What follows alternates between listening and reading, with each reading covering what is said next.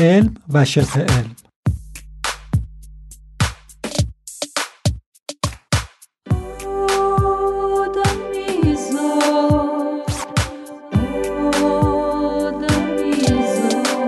شما در مورد درمان‌های هومیوپاتی، انرژی درمانی، طب چینی و چیزای از این قبیل چی شنیدید؟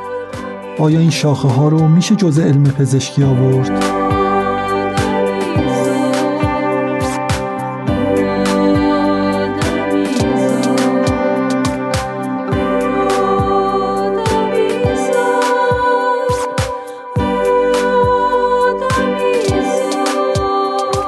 توی این قسمت از رادیو آدمیزاد در مورد علم و شبه علم صحبت میکنیم و گفتگویی داریم با دکتر کیارش آرامش، مدیر و عضو هیئت علمی مؤسسه اخلاق زیستی دانشگاه ادینبرو پنسیلوانیا به بهانه انتشار کتاب جدیدشون به اسم علم و شبه علم با مروری انتقادی بر طب سنتی ایرانی و هومیوپاتی که انتشارات تیمورزاده منتشر کرد.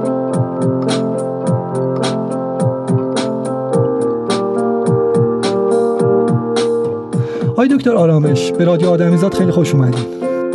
خیلی سپاسگزارم، خیلی خوشحالم که در رادیو آدمیزاد هستم. آقای دکتر، اگه صحبت هامون رو با عنوان کتاب شما شروع کنیم که در واقع علم و شبه علم با مروری انتقادی بر طب سنتی ایرانی و هومیوپاتی بود و توسط انتشارات تیمورزاده هم منتشر شده، اول برای مخاطبمون دوست دارم توضیح بدید که اصلا شبه علم به طور خلاصه چیه و فرق بنیادین شبه علم با علم چیه؟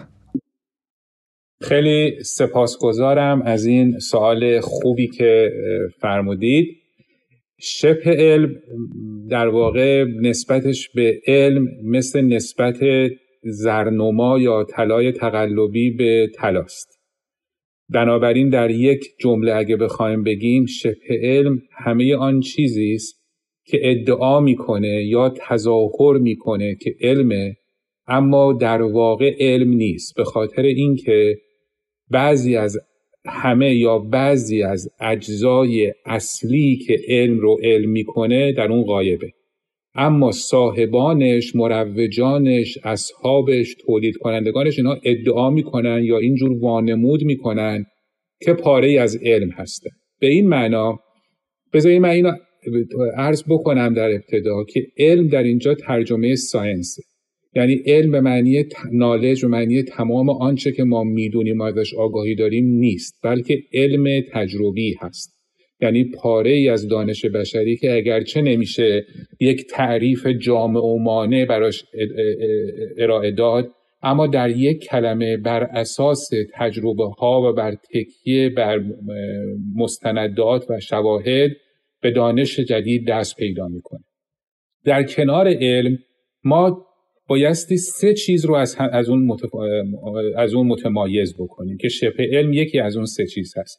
اگه من در پاسخ سوال اول شما فرصت دارم به هر سه اینها یه اشاره کوتاهی بکنم. بله بفرمایید دکتر، خوشحال میشیم. یکی از اینها یعنی ما پس ساینس داریم. در غیر از ساینس ما یه چیزی داریم به اسم بد ساینس یا علم بد که این شبه علم نیست، بلکه تمام اون چیزی هست که در محدوده علم انجام میشه اما آمیخته با تقلب و نادرستکاری.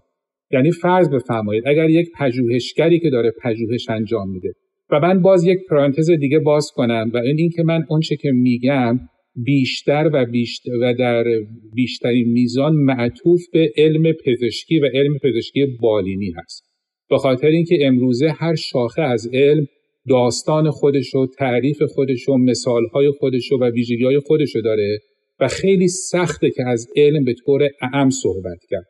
بهترین حالت و دقیق‌ترین حالت وقتی هست که ما از علم در رابطه با یه علم خاص صحبت می‌کنیم، مثل علم فیزیک، مثل علم شیمی، مثل علم پزشکی، علوم پایه پزشکی، مثل علم پزشکی بالینی، یا حتی وقتی وارد علوم اجتماعی، علوم انسانی و علوم سیاسی یا روانشناسی و امثال و مانند اون میشیم، میبینیم که مقدار داستان متفاوته. آنچه که من میگم اگر هیچ توضیحی پشت و پیش نباشه معطوف به علم پزشکی بالینی هست. خب حالا ما یه علم داریم، یه علم بد داریم. علم بد یا بد ساینس وقتی است که یکی میاد تقلب میکنه، یعنی میاد یک کلینیکال ترایال منتشر میکنه، یک کارآزمایی بالینی، یک پژوهش منتشر میکنه، اما برای اینکه نتایجش معنیدار و قابل چاپ در بیان عددها رو دستکاری میکنه یا اصلا پژوهش نمیکنه، عددهای تقلبی بیان میکنه. اینو میگن دیتا فابریکیشن یا دیتا فالسیفیکیشن، تقلبی دستکاری کردن داده، دیتا مانیپولیشن یعنی دستکاری کردن داده، یا انواع اقسام دیگه تقلب. مثلا در فرایند مرور همتا یا پیر ریویو سعی میکنه اونو دور بزنه یا مثلا به داورایی بده که از قبل باشون هماهنگ کرده باشه. تمام این تقلب ها اینا میشن بد ساینس یا علم بد. خب یعنی فرد داره تظاهر میکنه که علم معتبره ولی در واقع داره توش تقلب میکنه، ولی از اصول و مبانی و ساختارهای در ساختارهای علم جدیده ولی اونا رو توش تقلب کرده. پس این میشه بد ساینس یا علم بد. درجه حالت دومی که بعد از علم افتراق داد سودو ساینس یا شبه علم یا علم نما. اون وقتی است که یک رشته‌ای میاد و خودش رو علمی جا میزنه در حالی که علمی نیست. این رشته ممکنه که نظریه‌های بنیادینش در تضاد و تناقض با علم باشه و از رویکرد علمی که تکیه بر استدلال و اویدنس و باز بودن دائم نسبت به یافته‌ها و شواهد و انتقادات جدیده از اون فاصله داره. یعنی میاد یک تئوری و یک نظریه و به عنوان یک امر مقدس غیر قابل تغییر، غیر قابل بحث وارد خود علم میکنه و همه چیو بر اون بنا میکنه. یه مثالش مثلا هومیوپاتی که میاد اون اصولی که مشابه رو درمان میکنه یا با رقت کمتر اثر بیشتر میشه رو بدون اینکه اندکی استدلال علمی، فیزیولوژیک، آناتومیک پشتش باشه یا اصلا با علم سازگار باشه، این رو به عنوان هویت خودش میگیره و اون رو وارد علم میکنه و ادعا میکنه که علمیه.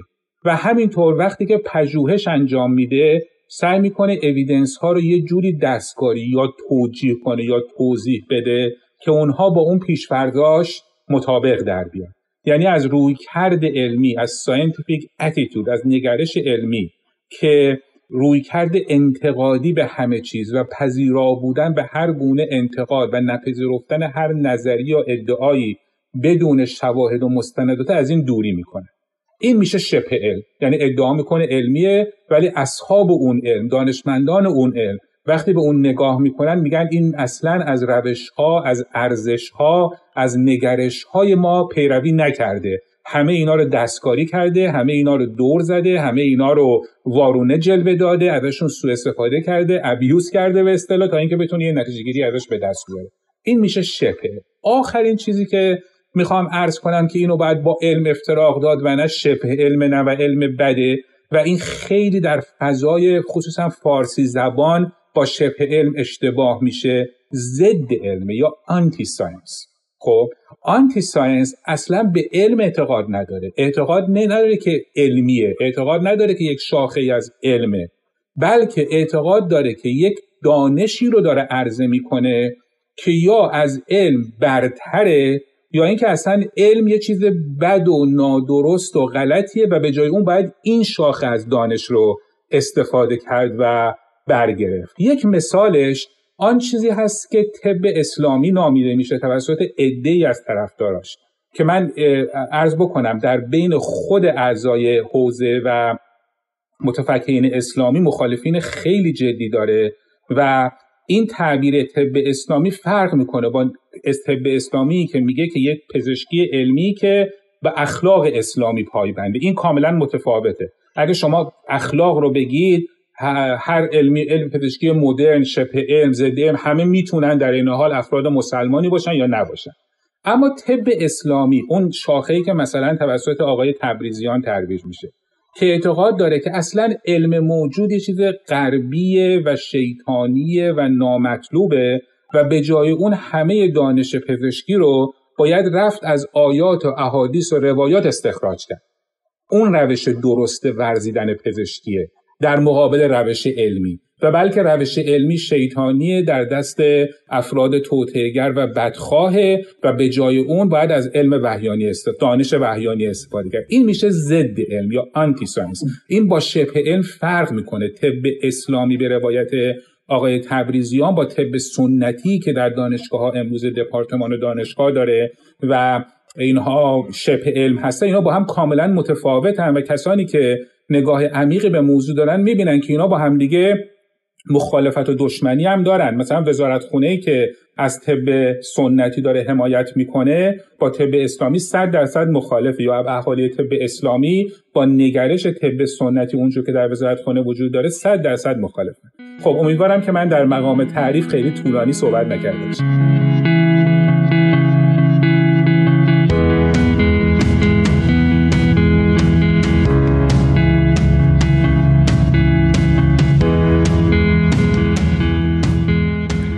دکتر خیلی عالی بود، مخصوصا این تقسیم بندی که ارائه کردید بسیار روشن و جالب بود برای خود من. ولی سوالی که من اینجا میخوام بپرسم، حالا یه قسمتیشو شما جواب دادید ولی باز یه قسمت این سوال باقی مونده که آیا خود علم امروز ما و چیزی که ما به اسم علم میشناسیم قسمتش ممکنه اصلا ذاتاً آلوده به شبه علم باشه؟ مخصوصا ببینید الان تو شرایط پاندمی یه سری مطالعاتی خیلی اوایل منتشر شد و به تدریج خب اونا با متد علمی منتشر شده بودن و به تدریج اینا مشخص شد که نه، نتایجشون خیلی علمی نبوده به دلایل مختلفی. حالا یا مثالی که من میزنم مثل رویکردهایی که نسبت به درمان اختلالات مشکلات روانی وجود داره، مثل روانکاوی. اینا رو آیا میشه جزء علم دونست و یه مقدار آلوده به شبه علم تلقی کرد؟ اینا چه جایگاهی دارن؟ خیلی ممنون. پرسش و نکته خیلی خوبی هست، ولی اجازه بدین من فعلا اون بخش مربوط به روانکاوی رو از سوال شما جدا کنم و بذارم کنار، چون باید به اون جداگانه پرداخت. به بخش اول پرسش شما بپردازم، به خاطر اینکه اهالی شبه علم و ضد علم خیلی اوقات میگن که خب شما مگه نمیگید علم روش را پیدا کردن پرسش ها در مورد سلامت و بیماریه، پس چرا علم این همه اشتباه میکنه؟ پس چرا علم گاهی اوقات یک نظری میده، یک نکته‌ای رو میگه و بعد متوجه میشه که اون اشتباه بوده و اون رو پس میگیره؟ چرا گاهی اوقات یک درمانی، یک روشی یا نظریه‌ای رو اعلام میکنن شبه علمیه ولی بعد معلوم میشه نه، اتفاقا شبه علمی نبوده، علمی بوده؟ یا برعکس، یه چیزی که علمی حساب میشه بعد از مدتی در میغلطه به وادی شبه علم. اینها برای چی هست؟ ببینید چند تا پاسخ باید به این داد. در درجه اول تفاوت علم و شبه علم مثل تفاوت روز و شبه. در 90% موارد میشه گفت که الان روزه یا شبه، ولی در 1% کوچیکی از موارد مثل اون موقعی که صبح سحره یا موقعی که غروبه خیلی سخت میشه که بگیم الان روزه یا الان شبه. میگه بامدادان که تفاوت نکند لیل و نهار، یعنی تفاوت نکند لیل و نهار دیگه. ولی بعضیا میگن پس خوش بود دامن صحرا و تماشای بهار، یعنی دیگه پس همه چی مجازه. این درست نیست، به خاطر اینکه اگر ما یک بین دوتا، این یک مغالطه است که بگیم که اگر که بین دوتا وضعیت یک مرز دقیق و مشخص و یک چوب جادویی که اونا رو از هم جدا کنه وجود نداشته باشه پس اونا با هم یکی هست. نه، در 90% موارد اهالی یک علم میتونن علم از شبه علم به راحتی افتراق بدن. 1% کوچیکی میمونه که همیشه ابهام وجود داره و هیچ چوب جادویی هم وجود نداره، برخلاف اونه که اهالی فلسفه علم در اوایل قرن 20 سعی کردن یه سری شاخص‌هایی بدن، مثلا ابطال پذیری، آنچه که در فلسفه علم مطرحه که این دوتا رو از هم کاملا جدا کنه. این نشده. اما به این معنا نیست که پس علم و شبه علم با هم یکی هستند. عرض کردم دو چیز ممکنه یه مرزهای مبهمی داشته باشن ولی در 90% موارد کاملا از هم دیگه قابل تمایز و قابل تفاوت دادن تمییز باشن و قشنگ ما میدونیم بعضی چیزا در عمق اون شب شبه علم قرار میگیرن و بعضی‌ها در دل روز علم. این گفته بشه. دوم این که این تغییر و تبدلات، این اصلاح و انتقاد مرتب خود ضعف علم نیست، ویژگی علمه. اصلا نگرش علمی ویژگیش اینه که کاملا باز و گشاده و حتی مشتاقه به این که بر اساس یافته‌های جدید، بر اساس مدارک، اویدنس‌های جدید یا استدلال‌های جدید نظریه قبلیشو تغییر بده، حک و اصلاح بکنه. به همین خاطر شما میبینید هر 4 سال یک تکست بوک جدید در میاد، یک مثلا در پزشکی در خیلی از رشته‌ها، و کاملا با اون 4 سال قبل یا 8 سال قبل یا 12 سال قبل متفاوته، به خاطر اینکه علم یک جریان زایا و پویاست. برعکس این شبه علمه که سعی میکنه یک نظریه ها یا یک اعمالی رو به عنوان مقدس تلقی بکنه و بگه اونا اصلا نمیشه تغییر داد. یعنی شما وقتی میبینید یک شاخه‌ای از علم صدها سال و بلکه هزارها ساله که هیچ تغییر و انتقادی توش وارد نشده، اینجاست که باید به اون شک بکنیم و به شبه علمی بودنش. مثلا طالع بینی، این همه کشفیات علمی و ستاره شناسی و نجوم و اخترشناسی شده، ولی این طالع بینی همونی که چند هزار سال بوده. یا طب سنتی، وقتی نظریه‌های مزاجی و اخلاقی که متعلق به هزارها و بلکه صدها سال پیش رو بخوایم به صورت یک دست و بی دست نخورده و مقدس بیاریم و بگیم که این میشه پایه علم ما و کسی حق نداره که ازش چون و چرا بکنه و سوال بکنه و نقدش بکنه، اینجاست که شبه علمی. حالا بعضیا میگن که بعضیا اشاره میکنن به خطاهای علم و به مشکلات علم، که این البته درسته. علم مثل هر محصول دیگه بشری خطا و اشتباه داره، اما یک ویژگی داره: با فاصله خیلی زیاد در مقایسه با هر جایگزین دیگری بهترین روش برای حفظ سلامت و مبارزه با بیماری است علم پزشکی جدید، با همه ضعفایی که داره. بذارید من در آخر پاسخ به این سوال شما صحبتم رو با یک مثال روشن کنم. فرض بفرمایید که شما میخواید برید به مثلا یه شهری خیلی دوردست، فرض بفرمایید پاریس. من این مثال اتفاقا در کتابم من به شکل دیگری آوردم. فرض بفرمایید شما میخواین از تهران بریم پاریس. خب بهترین کاری که میتونین بکنین، ایمن‌ترین و کارآمدترین روش که در اختیارتونه سوار شدن به هواپیماست. خب اما فرض کنید وقتی تو فرودگاه نشستید و منتظر پروازتون هستید، 2 نفر سیلزمن، 2 نفر تاجر، 2 نفر فروشنده بیان سراغ شما. یکی بیاد به شما بگه که شما چرا میخوای از هواپیما استفاده کنید؟ بیا از حمل و نقل سنتی استفاده کن.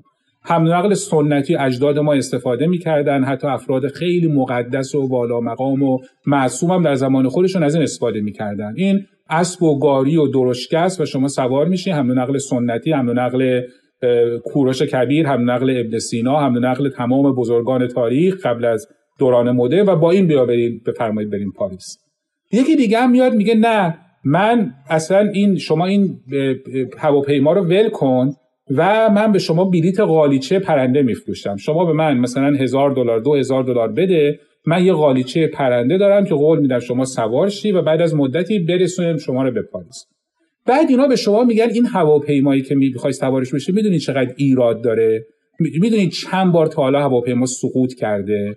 میدونید که چقدر تو هواپیما گاهی اوقات سخت و طاقت فرساست، شما باید 7-8 ساعت روی صندلی کوچیک بشینید، اصلا امکان لخته شدن خون تو وریدهای عمقیتون وجود داره. بعد این هواپیما یه ساخته دست بشر، بارها به جای اینکه مسافرها رو برسونه به مقصد سقوط کرده. تازه در دست شرکت‌های هوایی خیلی طماعه که فقط میخوان پول خودشون زیاد کنن و گاهی به خاطر افزایش پول خودشون اومدن و ایمنی هواپیما رو کم کردن که منجر به سانحه و سقوط شده. خلبان‌ها هم تازه همیشه آدم‌های خیلی حرفه‌ای نیستن. بارها شده که حتی خلبانی به خاطر مشکلات آموزشیش یا مشکلات شخصی و روانیش هواپیما رو تا نزدیک سانحه یا خود سانحه پیش برده. شما به این آدم چی جواب میدید؟ به این آدم‌ها، به این 2 سیلزمن میگید که درسته که مشکلاتی در هواپیما وجود داره، اما اول این که همچنان هواپیما بهترین و ایمن‌ترین انتخاب من برای رفتن به پاریسه، با فاصله خیلی زیاد از حمل و نقل سنتی که شما ادعا می‌کنید که هم هزینه‌اش بیشتره، هم خطرش بیشتره، هم فایدهش کمتره، اثر ملموس به مقصد برسه، آدما تو راه خیلی بیشتر میمیرن الی آخر، و هم از اون خیال بی مبنا و بی پشتوانه و بی دلیل و بی سندی که به اسم قالیچه پرنده شما داری به من میفروشید. حالا اگر که هواپیما اون ایرادا رو داره، راهش این نیست که من برم گاری سوار شم، راهش این نیست که من برم رویای قالیچه پرنده بخرم، راهش همون کاری که دارن همیشه میکنن. هرچی که بگذره با علم و با اخلاق سعی کنیم هواپیما رو ایمن‌تر و کارآمدتر کنیم. یعنی اگه یه بار موتورش کار نمیکنه، یه موتور قوی‌تر، همونطور که الان موتورهای هواپیما از 10 سال پیش و 20 سال پیش و 50 سال پیش خیلی کارآمدترن. اگر که یه وقتی ببینیم شرکت‌های هوایی به خاطر طمعشون ایمنی رو به خطر انداختن، قوانین و مقرراتی بذاریم که جلوی این رو بگیره. همونطور که الان قوانین و مقررات هوایی از 10 سال و 20 سال و 50 سال پیش خیلی بهتره. و قص الهازا بقیه چطوره و همین هم بوده که پرواز هوایی سال به سال ایمن‌تر، کارآمدتر، ارزونتر و فاصله از همه انتخابات دیگه بیشتر شده. عین این در مورد پزشکی بالینی هم صادقه. با همه ایرادهایی که چه در دانش پزشکی و چه در اخلاق پزشکی و چه در اخلاق پزشکان وجود داره، بهترین راه اینه که به طور علمی همین پزشکی رو ارتقا بدیم. همونطور که امروزه درمانها و داروها همه از 10 سال و 20 سال و 100 سال پیش بسیار موثرتره. بارزترین نمونهش همین پاندمی کرونا. شما ببینید در سال 1920 100 سال پیش که پاندمی اومد، میلیون ها نفر در دنیا کشت. در ایران خودمون اینقدر کشتار کرد که به حساب نیومد. یعنی یه سنگ نوشته‌ای رو قبرا وجود داره که مثلا بلای اومد و نصف این شهر رو 3/4 روستا رو کشت. در خود آمریکا که اون در کشورهای اروپایی که اون موقع آمار بیشتری داشتن، تعداد کشته ها به میلیون ها سر زد. این آمار اساس وجود داره. 100 سال بعد پیشرفت علم ما رو به جای رسوند با همه خطاهاش، با همه ایراداش، با همه کاستی هایی که داره. بالاخره بعد از یه مقداری تلفات که داریم، امروزه داریم به سرعت به طرف انتهای تونل نزدیک میشیم. واکسنی که علم به ما هدیه داده داره دنیا رو نجات میده، از اون همه کشتارها جلوگیری میکنه. پیشگیری هایی که علم ما آموخته همین کارو برای ما انجام داده. بنابراین راهش اینه که همین علمو افزایش بدیم. وگرنه اگه برگردیم سراغ سنتی، اون موقعی که اپیدمی آنفولانزا در 1920 اومد، همین علم سنتی همه جای دنیا وجود داشت. و شما این کتاب‌ها رو بخونید می‌بینید اینا میگفتن آقا طبع بیماری سرده، همونایی که الان میگن. بعد این مریضا رو مثلا گرمی بدین بهشون، انجیر بدین، روغن مثلا بهشون اعمال کنید و کاری از این دست که مریضایی هم که قرار نبود بمیرن و اینجوری می‌کشتن. خب بنابراین راهش برگشت به اون سنتی یا خریدن خیال‌های واهی که من یه هومیوپاتی دارم که مثلا شما رو با هیچ شفا میده، که واقعا دارای هومیوپاتی هیچی توشون نیست. به جای دل بستن به اونا اینه که همین علم رو نواقصش رو ارتقا بدیم و ایمن‌تر و اثر بخش‌ترش بکنیم.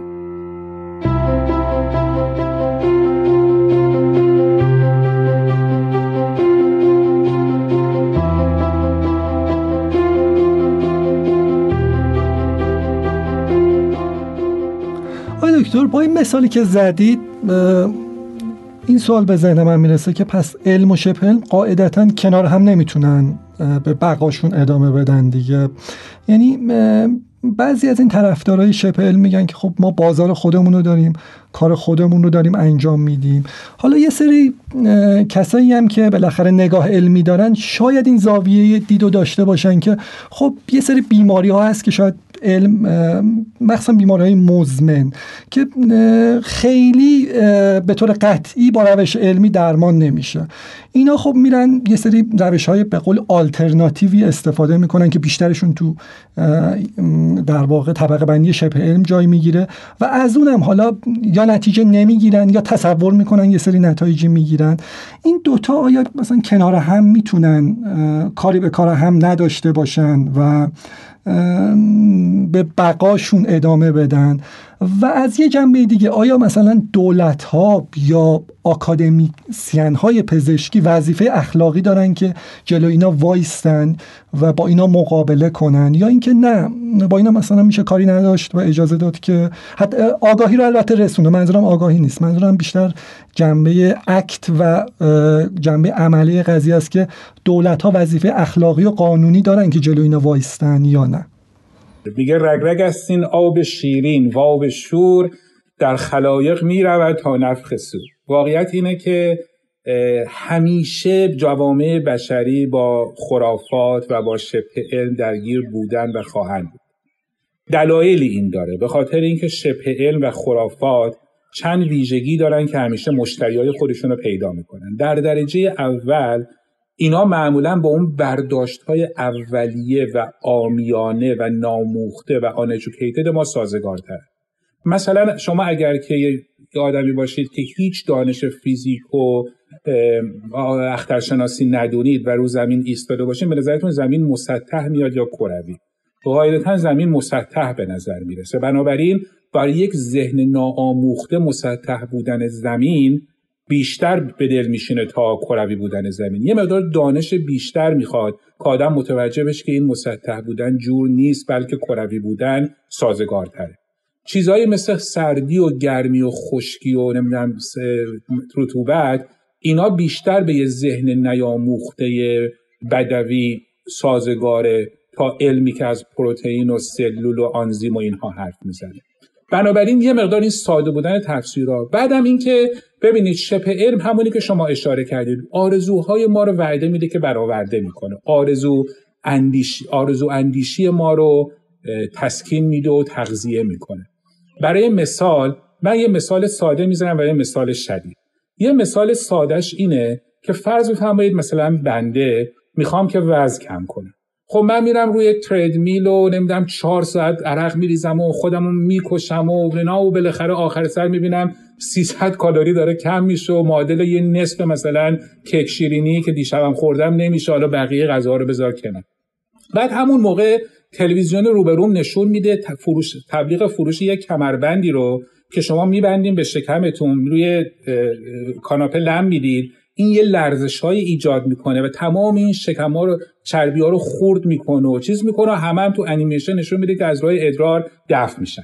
خب این آرزوی اون آدمیه که داره رو تریدمیل خودشو میکشه که اون کمربند رو ببنده و چیزبرگرش رو بخوره رو کاناپه لم بده و چربیش. بنابراین ببینید وعده میده که آرزوهای شما رو برآورده میکنه.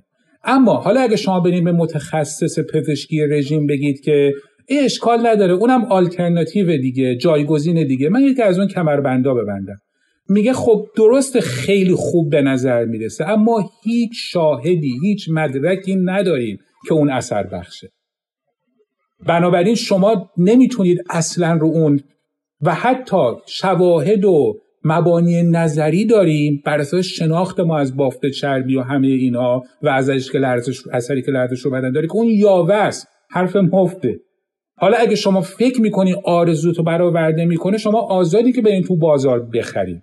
اما من پزشک که اوییدنس بیس مدیسین آموختم، پزشکی علمی آموختم، سوگند پزشکی خوردم، تعهد حرفه‌ای دارم، نمیتونم اونو به شما توصیه بکنم یا حرفی نفش بزنم یا بگم نه ما یه کاری میکنیم اونم آلترناتیو. به همین خاطره که کلمه آلترناتیو از اسم اون مرکز پژوهشی حتی توی NIH حذف کردن، برای اینکه ما اصلا آلترناتیو مدیسین نداریم، یا پزشکی علمی داریم یا بقیه فرضیه هایی که یا آزموده نشدن یا آزموده شدن و نتیجه نگرفتن، در اونجا در عرصه سکوته.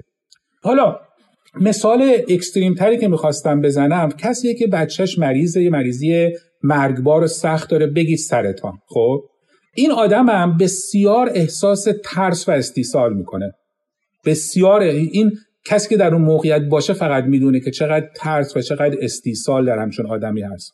خب همچین انسانی مثل همه ما وقتی در وضعیت ترس و استیصال قرار میگیریم خریدار بالقوه آرزو اندیشی میشیم.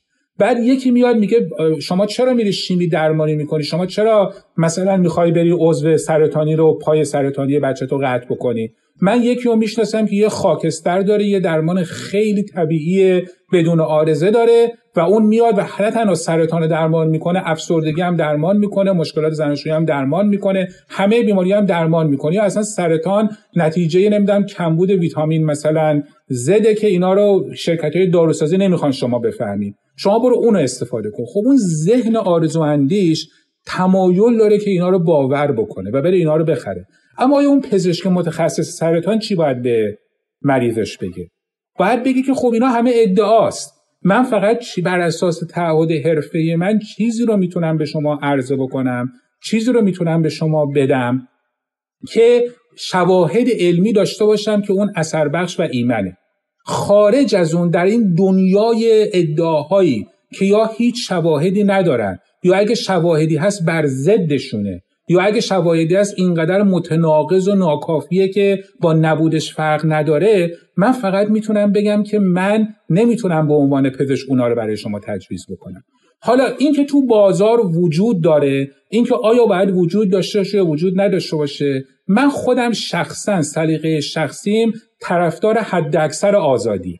یعنی من میگم که مثلا اگه شما آیا فال قهوه و فال ورق اثر دارن؟ من میگم 100% نه. اما اگه یه فردی میخواد بره پولشو بریزه به کام کسی که فال قهوه و فال ورق میده، اشکال نداره، بذار دکه فال ورق و فال قهوه باشه، مشتریشو داشته باشه، هر کی دوست داره بره اونجا و مالیاتش هم بده. اما دو نکته اینجا هست. یکی این که روانشناس علمی نباید فال ورق بگیره. برای اینکه روانشناسی که پروانه کار علمی داره، لایسنس و مدرک علمی داره، باید کار علمی بکنه، نه اینکه برای مریض فال ورق بگیره. دوم این که باید ملاحظاتی باشه. مثلا کسی حق نداره که برای بچه کوچیک زیر 18 سالش درس فال ورق تصمیم بگیره. کسی حق نداشته باشه بچه زیر 18 سالش رو درمان حیاتیش رو رها بکنه بره مثلا خاکستر سایبابا رو براش از هندوستان بگیره. این ملاحظات اگه باشه، به نظر من چاره‌ای هم جز این نیست، نابودش نمیشه کرد، بلکه فقط باید رگولیتدش کرد. این خرافات و شپم تو جامعه وجود دارن، باید به صورت کاملا مقررات شده اینا وجود داشته باشن و تحت نظارت باشن. شما هر جای دنیا هم برید، مثلا هومیوپاتی در خود آمریکا، هیچ دانشگاه معتبر پزشکی وجود نداره که یه دپارتمان هومیوپاتی داشته باشه. ولی خارج از اون اینا مؤسسات خودشونو دارن، حتی هومیوپاتا هستن، داروهای خودشونو میفروشن و از اون حد آزادی که تضمین شده در قوانین استفاده میکنن. این منو میرسونه به آخرین بخش پاسخی که میخوام به سوال شما بدم. اون چی که برای من مهمه اینه که همیشه یک نمکی وجود داشته باشه که اون نمک از گندیدن مصون باشه و مردم بدونن که اون جامعه علمی یا حرفه‌ای یا پروفشنال شاخص کار علمیه و بدترین حالت اینه که اون نمک بگنده. یعنی من صحبتم اینه که اون چی که مهمه اینه که پزشکان، دانشکده‌های پزشکی، وزارت بهداشت، اون افرادی که دانش پزشکی علمی میخونن و پروانه طبابت پزشکی علمی دارن، اونها اما قانوناً جرمه اگر که چیزی رو که علم تایید نمیکنه و ضد علم و ضد نگرش علمیه به مریضاشون تجویز کنن، بفروشن یا مریضاشون رو به اونها سوق بدن.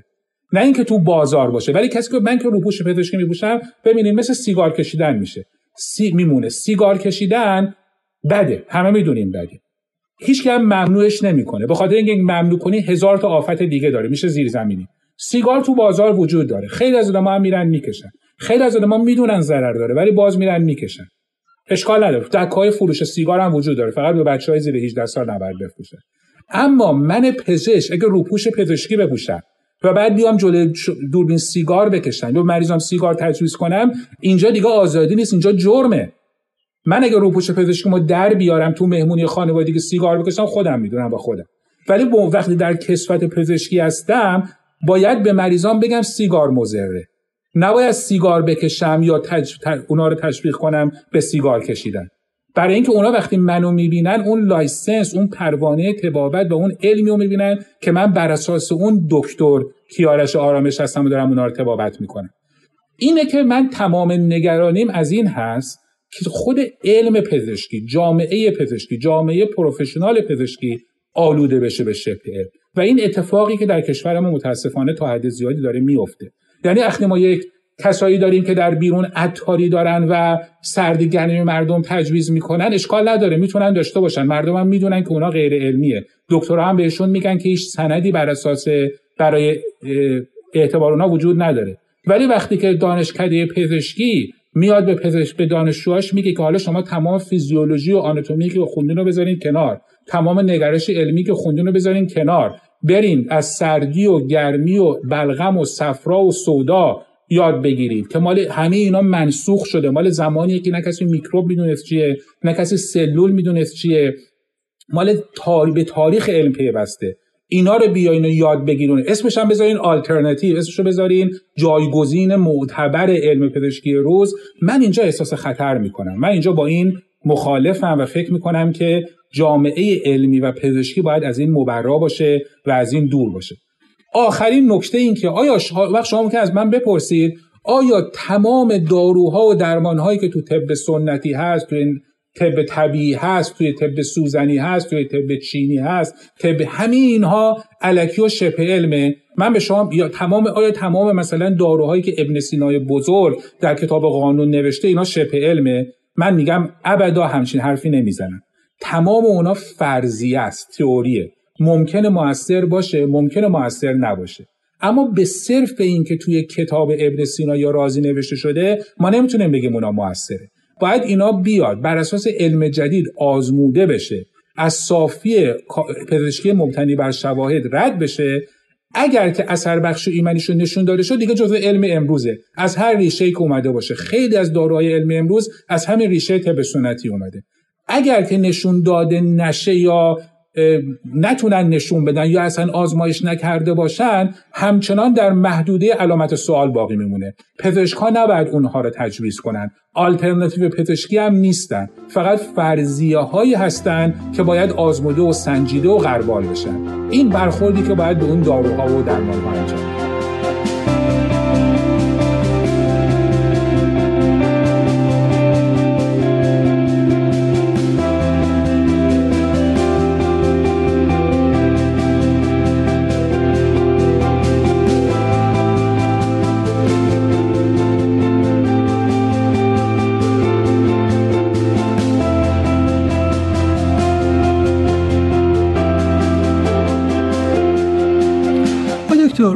متاسفانه الان تو دانشکده‌های ما، شما هم اشاره کردید، شبه علم داره تدریس میشه.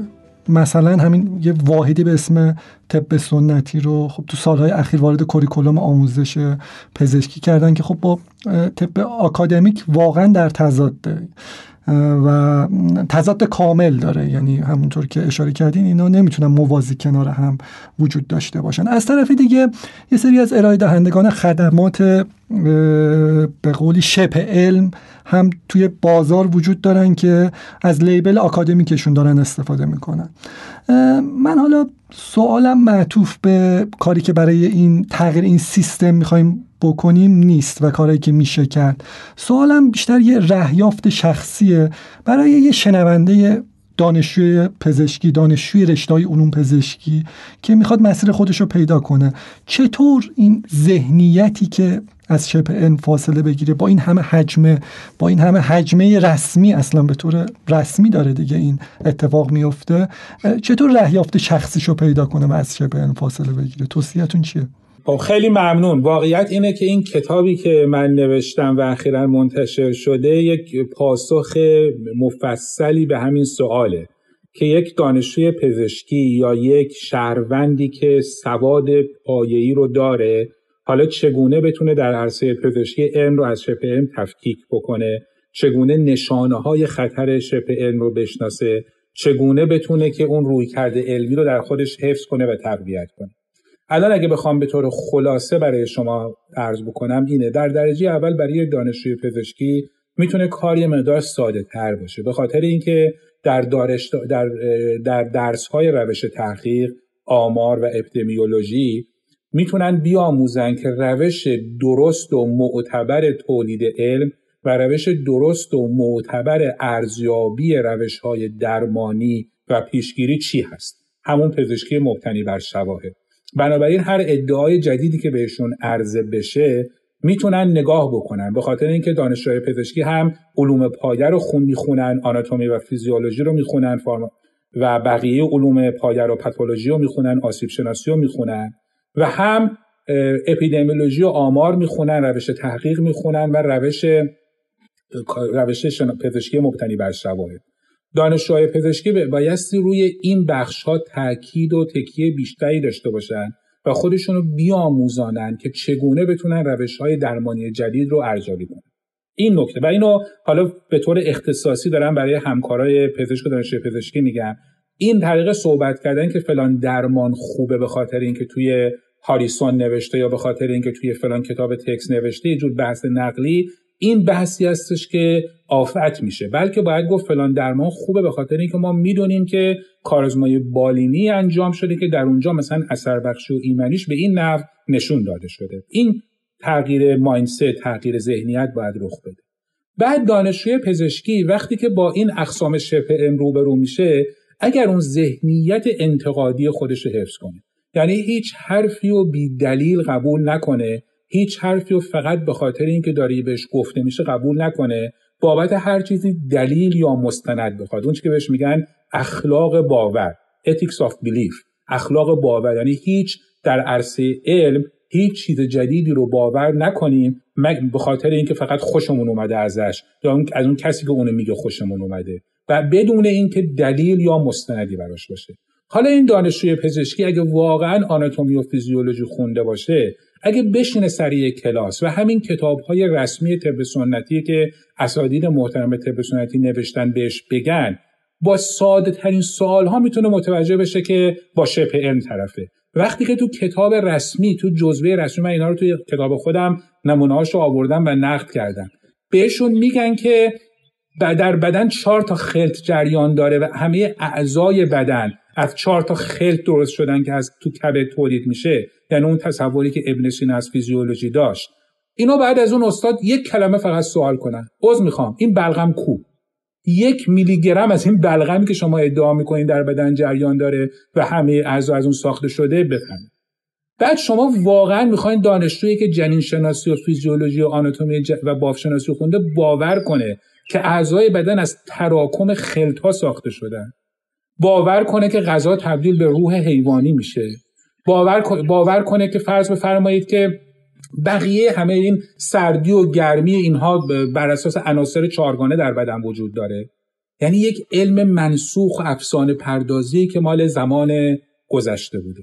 قاعدتاً دانشجوی پزشکی اگر که به اون دانش پایه‌ای به اصطلاح مستظهر باشه، ابتنا بکنه، به اونها مسلح باشه، این یا افسانه ها رو باور نخواهد کرد، شک خواهد کرد، سوال خواهد کرد. مگه شما نمیگید که بلغم و سودا در بدن وجود داره؟ 1 میلی گرم از این سودایی که میگین نشون بدین کجای بدنه؟ تعریف این تبایع و اینا چیه؟ اینا رو اولین که سوال میکنه. در عرصه پزشکی درمان ها و روش های درمانی و پیشگیری هم میگه مستنداتون نشون بدید. ببینید، من همیشه گفتم من اعتقاد دارم به حمایت از طب سنتی ایران، اما روش صحیح اینه که اینها رو به عنوان فرضیه بیارن، کارآزمایی بالینی بکنن، نه تئوریاشونه. تئوریا منسوخ شده. درمان‌هایی که مثلا تو کتابای ابن سینا هست، تو کتابای خوارزمی هست، تو کتابای جرجانی هست، تو کتابای منظورم ذخیره خوارزمی، تو کتاب جرجانی هست، تو کتابای رازی هست، اینا رو بیارن کارآزمایی بالینی بکنن. اون چرا که واقعا موثره الان میشه جزء پزشکی جدید، همه دنیا هم استفاده میکنن. اصلا به همین خاطر طب سنتی تو ایران PhD شد، نه تخصص بالینی. اما امروزه شما ببینید همه اینا رو، اون تئوریا رو بدون بررسی آوردن دارن پرکتیس میکنن. سلامت کده تأسیس کردن، حتی الان دارن تو شبکه ادغام میکنن. اما سوال من از شما اینه، بعد از 15 سال حدوداً، از زمان احمدی نژاد بود که این طب سنتی راه افتاد و به اصطلاح تثبیت شد. تو این سالها حدود 15 سال از اون زمان گذشته، شما حتی یک دارو نمیتونید نام ببرید که این اهالی طب سنتی از این منابع طب سنتی که ادعا میکردن چه گنج‌ها در اون هست در آورده باشن که در یک درمان یک بیماری جدی و خطیر بر مشابه‌های موجودش برتری داشته باشه، نشون داده باشن اینو، به طوری که در دنیا پذیرفته شده باشه. چرا مقدار زیادی فرآورده داروی درمانی آوردن، یه اثر بخشی براش نشون دادن، یه استفاده‌ای هم میکنن، یه تعدادی اینجوری بوده، اما هیچ کدوم از اینا تبدیل به یک کشف درخشانی که بر داروهای پزشکی علمی جدید برتری داشته باشه و بیاد یک جزء جدید و افتخارآمیزی از پزشکی جدید باشه، هیچ کدوم نبوده. یه دارو هم نبوده بعد 15 سال. اگه باشه من خودم شخصا بهش افتخار میکنم، برای اینکه من اعتقادم اینه که بهترین راه ورزیدن طب سنتی اینه که این همه سلامت کده و آوردن اون تئوریای منسوخ و برسه درمان و اینها رو بذارن کنار، برن واقعا رو اون فرضیه‌ها کار کنن و اگه واقعا دارو و درمان موثری وجود داره اونو به جامعه عرضه بکنن.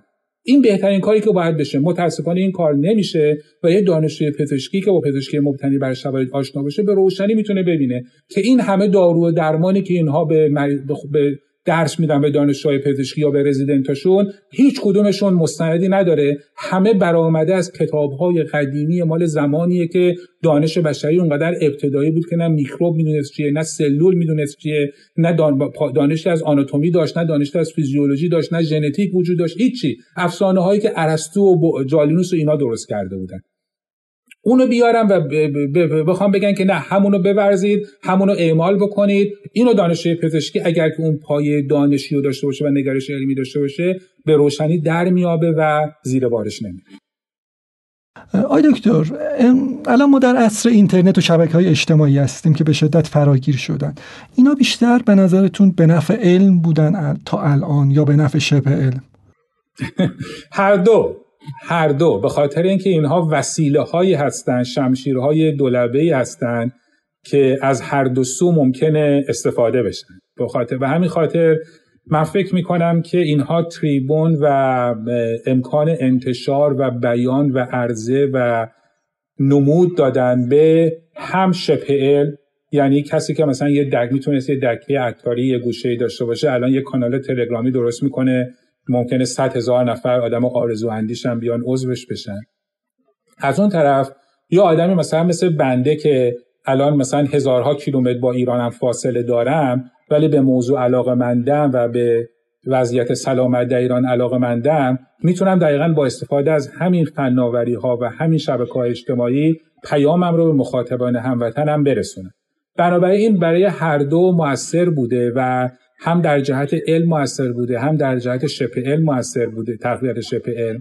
واقعیت هم اینه که من فکر نمی کنم به این زودی ها غلبه از علم بر شبه علم یا شبه علم بر علم رخ بده. من فکر می کنم که علم و شبه علم در کنار همدیگه ادامه دارن و رواج پیدا میکنن. اما من در مجموع آدم خوشبینیم، یعنی فکر می کنم که روند کلی تاریخ بشری در یک تکامل و یک پیشرفت و یک ترقی توش بوده.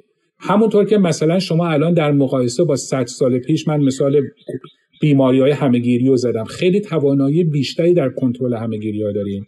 همونطور که چیزایی مثل فقر مطلق یا گرسنگی شدید نسبت به سالهای قبل درصدش خیلی کمتر شده.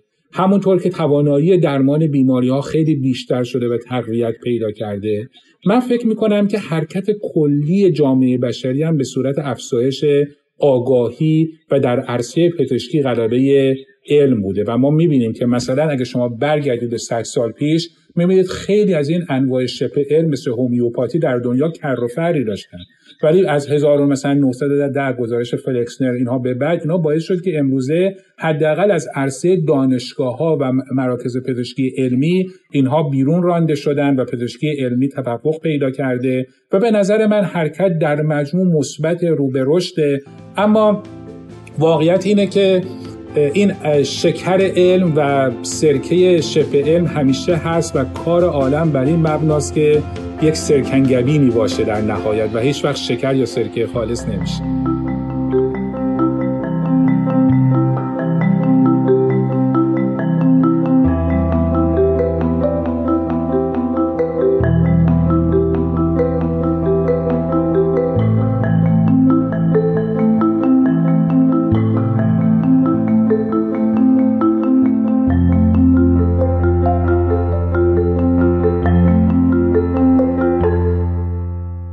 دکتر، یه سوال، توی کشورهای پیشرفته مثلا همین کشور امریکا که شما اونجا تشریف دارید، رویکرد به شبه علم چطوریه؟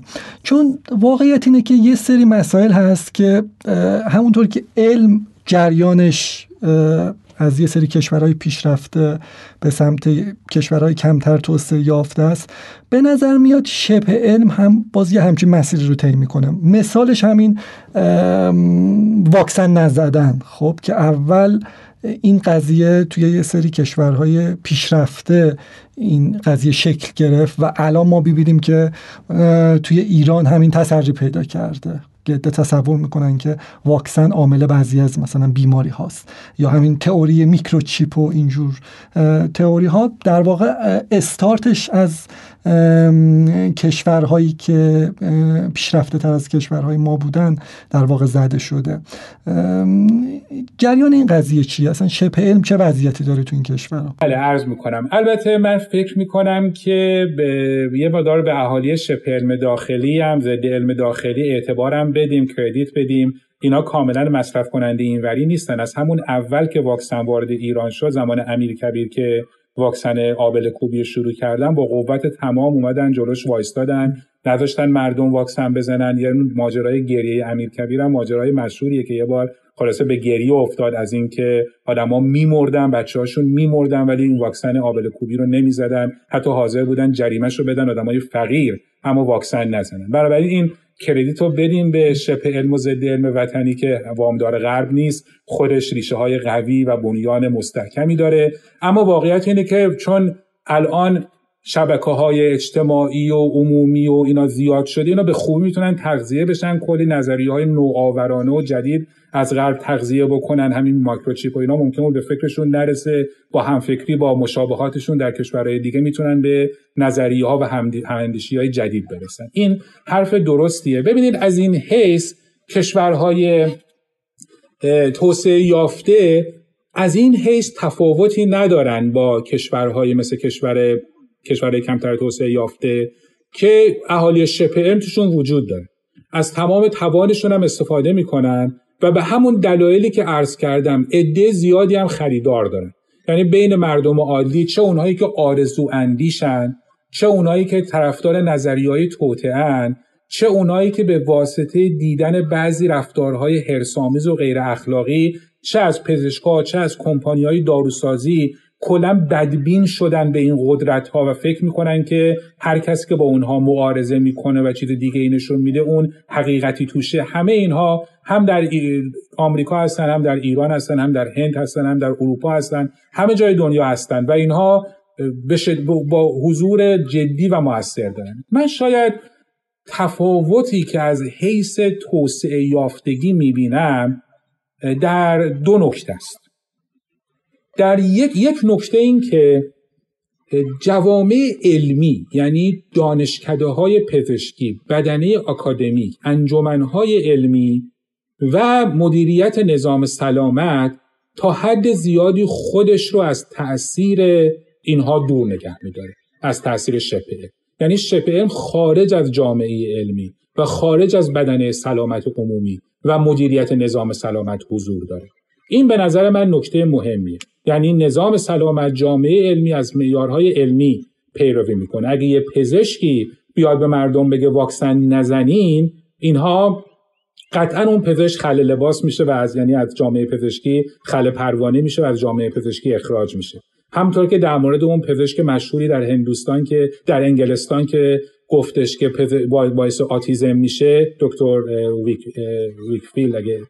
ویکفیلد اگه اسمش درست یادم باشه، بله، ایشون از پزشکی اخراج شد دیگه، پروانه‌اش قطع شد و لغو شد و الان هم همچنان همون حرفا رو میزنه، منتها دیگه حق طبابت به عنوان پزشک نداره. خب یعنی اول اینکه جامعه پزشکی و هیچ دپارتمان علمی، حالا بعضیا میگن که مثلا دانشگاه سان فرانسیسکو مرکز اینتگراتیو مدیسین داره، NIH مرکز اینتگراتیو مدیسین داره. بله، مراکزی هستن برای پژوهش، یعنی اون فرضیه ها، نظریه رو بیارن روشون پژوهش کنن، هر کدوم شواهد کافی به نفعش داشت اونا رو اعمال کنن.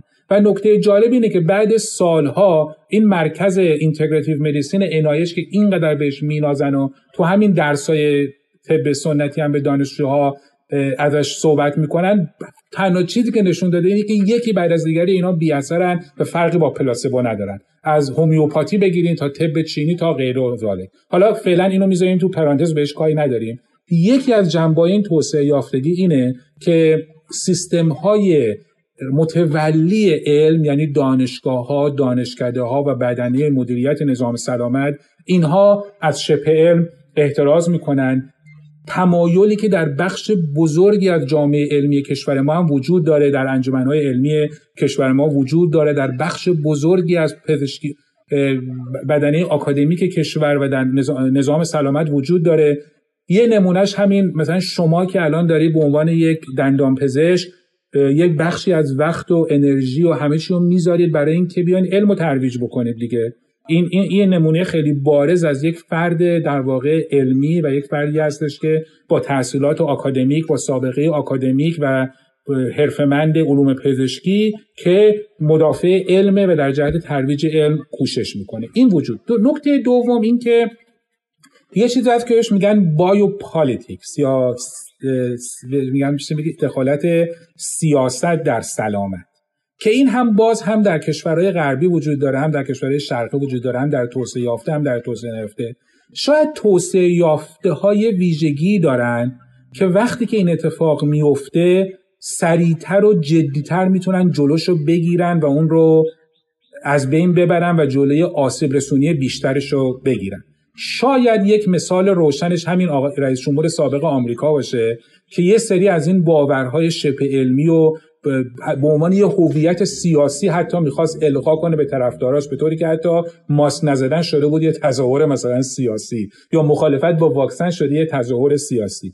اما خب این جریانی نبود که بتونه خیلی پا بگیره و البته ضرر خودش رو زد. یه نمونهش این که این همه تو آمریکا کشته و به اصطلاح تلفات از کرونا ایجاد شد، ولی در نهایت بدنه مدیریت نظام سلامت به اون رویکرد علمی پایبند موند و رویکرد علمی پایبند باقی مونده. این تفاوت‌هایی است که میشه ذکر کرد، ولی گرایش عمومی به شبه علم اینجا هم وجود داره و همینطور که شما فرمودید، همونطور که مثلا شما در عرصه تجارت و بیزنس و نمیدونم اینها میبینید که خیلی نوآوری‌ها اینجا وجود داره که کشورهای در حال توسعه ازشون تبعیت و الگو برداری میکنن، در شبه علم هم یه نوآوری‌های اینجا وجود داره که مشابهانشون در کشورهای در حال توسعه با اونا داد ستد دارن، ازشون بهره برداری میکنن.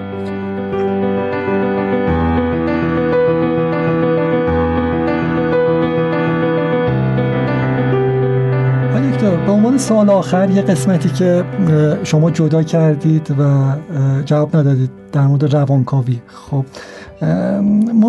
انجمن روانپزشکی آمریکا 10 سال دست روانکاوا بوده و به عنوان یه در واقع رویکرد مینستریم در واقع اینو تبلیغ می‌کردن، حتی برای درمان بیماری‌های روانی بسیار حاد. خب با یه مبارزه‌ای در واقع این رویکرد تغییر پیدا کرد و روانپزشکی نوین مبتنی بر بیشتر بیسش دارو متولد شد.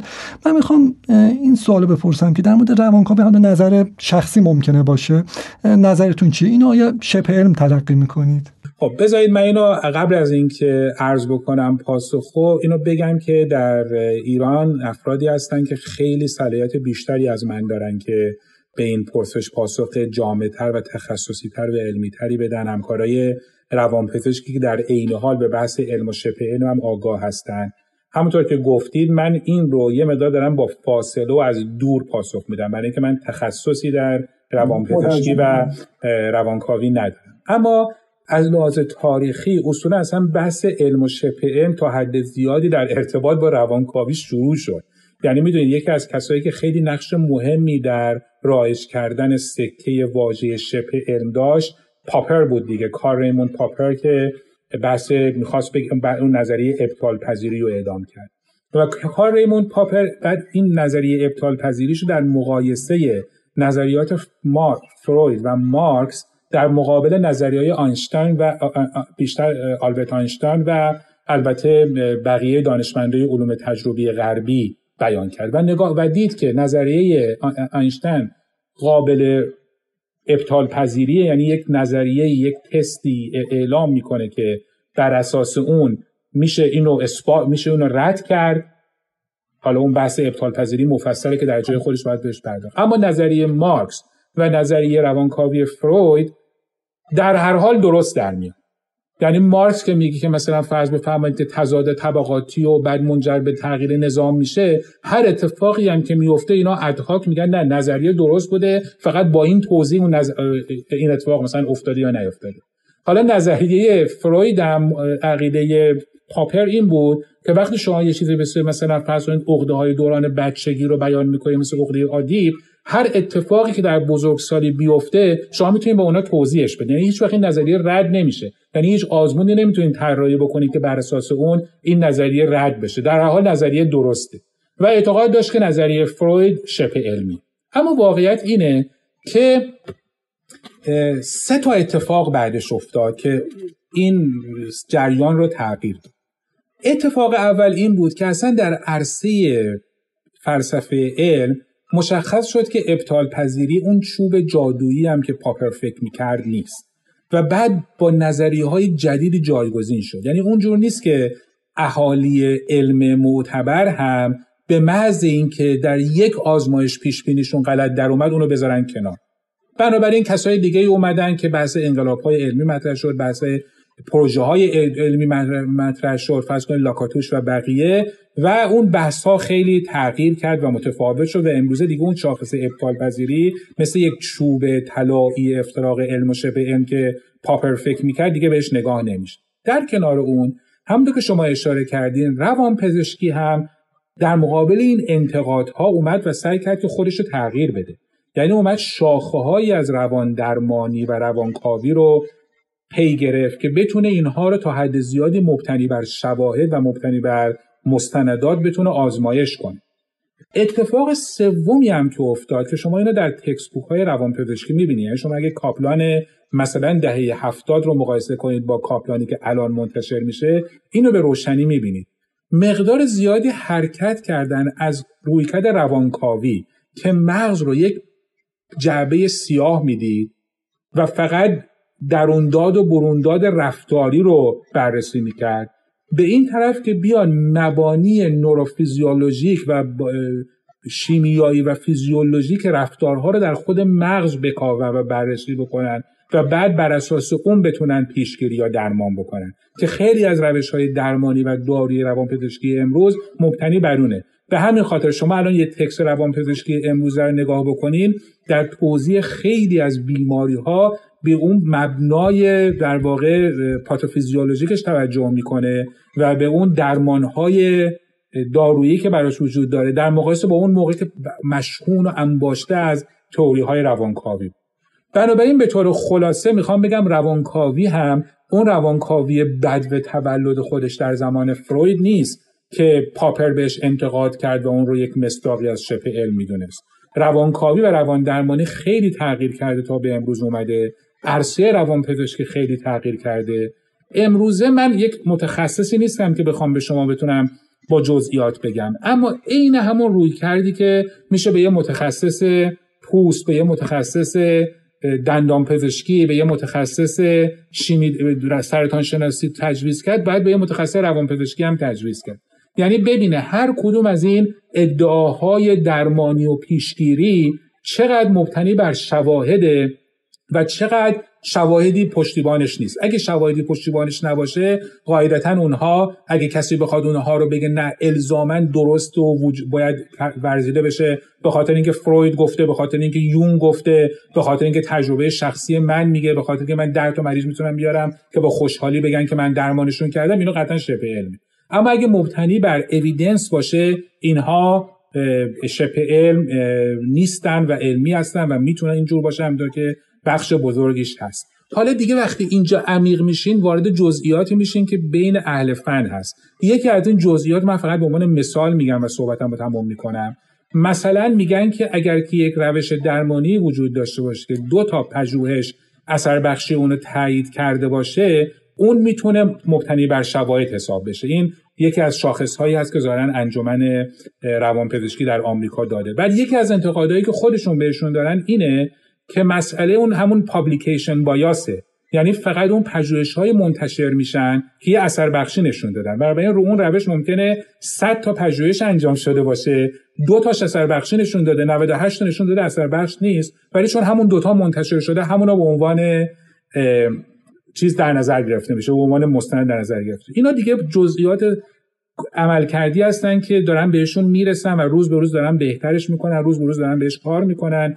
در مجموع جامعه روانپزشکی علمی و آکادمیک به این موضوع هوشیار بوده، روش کار کرده، قدم‌های خیلی بزرگی برداشته مثل بقیه رشته. اما بعضیا میان یه چیزایی مثل پاراسایکولوژی ایجاد میکنن، یا یه دفعه میان یه انجمن روان درمانی یا روانکاوی کاملا جدا از اون ساختار علمی ایجاد میکنن. بعضیشون ممکنه حتی مدرک روانپزشکی هم داشته باشم. من الان که به هیچ ساختار مشخصی در ایران اشاره نمی‌کنم و میخوام بگم بعضیا هستن که حتی ممکنه با مدرک بیان و بعضی از اقسام شبه علمو بفروشن. خب اونا احتمال وجودشون هست، اما در این حال اون انجمن‌های علمی که مسیر علمی معتبر رو دنبال می‌کنن به طور جدی در روانپزشکی و رواندرمانی وجود دارن و واقعا نمیشه یک شاخه به این بزرگی رو با یک چوب راند و گفت علمی یا شبه علمی. هر درمان، هر روش درمانی، هر رویکرد درمانی باید به طور جداگانه مورد بررسی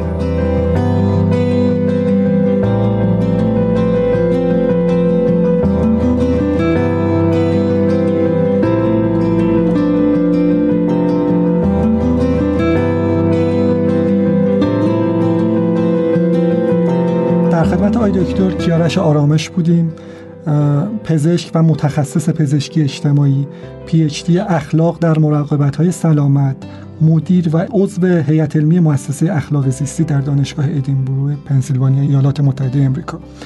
آقای دکتر آرامش، خیلی خیلی افتخار دادید که با رادیو آدمیزاد صحبت کردید. ممنون از صحبت‌های بسیار بسیار روشنگرانتون. درود بر شما. من با این بیت حافظ که واژه آدم رو توش داره تموم کنم که میگه آدمی در عالم خاکی نمی آید به دست، عالمی دیگر بباید ساخت و از نوع آدمی. این بدبینی که حافظ داشته به نظر من جاش امروزه نیست. با وجود کسانی مثل شما که پادکست رادیو آدمیزاد رو دارید، به نظر من آدمی و آدمیت در حال شکوفایی و اطلاع. من به شما تبریک میگم، خسته نباشید میگم که در این زمینه نقشی ایفا میکنید، قدمی برمیدارید و امیدوارم که این آدمیت و آدمیزادی همواره در شکوفایی و تبلور باشه. یه قسمت دیگه از رادیو آدمیزاد رو همراه ما بودید. آدمیزاد پادکستی با محوریت پزشکی از نگاه علوم انسانی و اجتماعی هست که به تهیه کنندگی من علی مرسلی و صادق روحانی منتشر میشه. موسیقی آدمیزاد رو گروه پرسونا ساخته و گرافیک ما کار فرزانه نصیری هستش. آدمیزاد رو به دوستانتون هم معرفی کنید، با ما از طریق شبکه‌های مجازی در ارتباط باشید. بیایید همدیگر رو دوست داشته باشیم و مواظب سلامتی همدیگه باشیم.